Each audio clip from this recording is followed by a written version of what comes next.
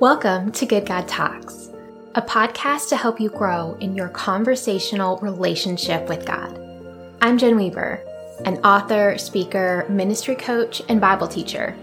I'm also a wife and a mom, so I know the value of even a few intentional minutes spent connecting with God.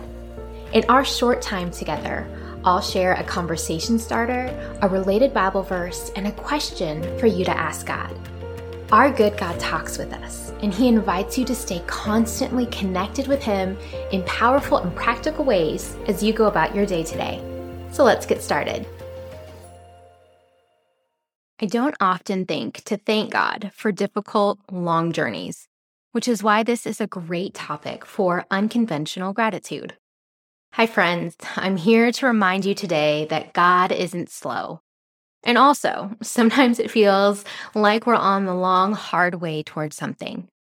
Maybe for you, that's waiting for a spouse or developing an important skill. Maybe it's healing from chronic pain or a deep heart wound or walking in your calling.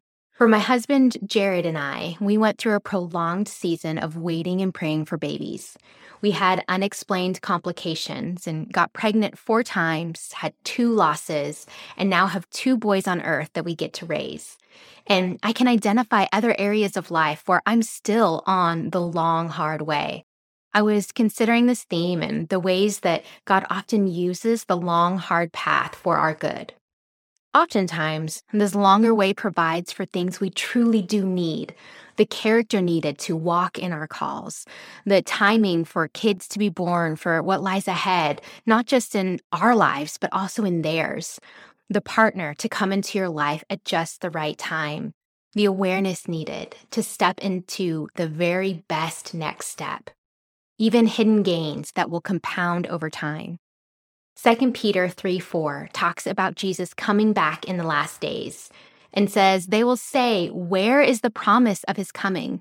And then skipping ahead to verses 8 and 9, but do not overlook this one fact, beloved, that with the Lord 1 day is as 1,000 years, and 1,000 years as 1 day. The Lord is not slow to fulfill his promise, as some count slowness, but is patient toward you. In the New King James Version, the phrase, the Lord is not slow, is written, the Lord is not slack. God is not slacking off in his care for you. If you find yourself in the midst of a hard, long way, take this opportunity to remember his faithfulness and patience towards you.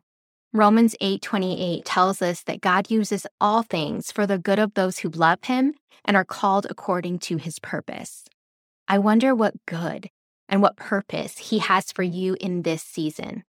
Take a minute and ask him about it. As he talks with you, ask him follow-up questions, whatever springs up in your mind and in your heart. Here's our main question for today. God, please quicken my mind. What's something you provided or are providing for me in the long, hard way? Have a good talk.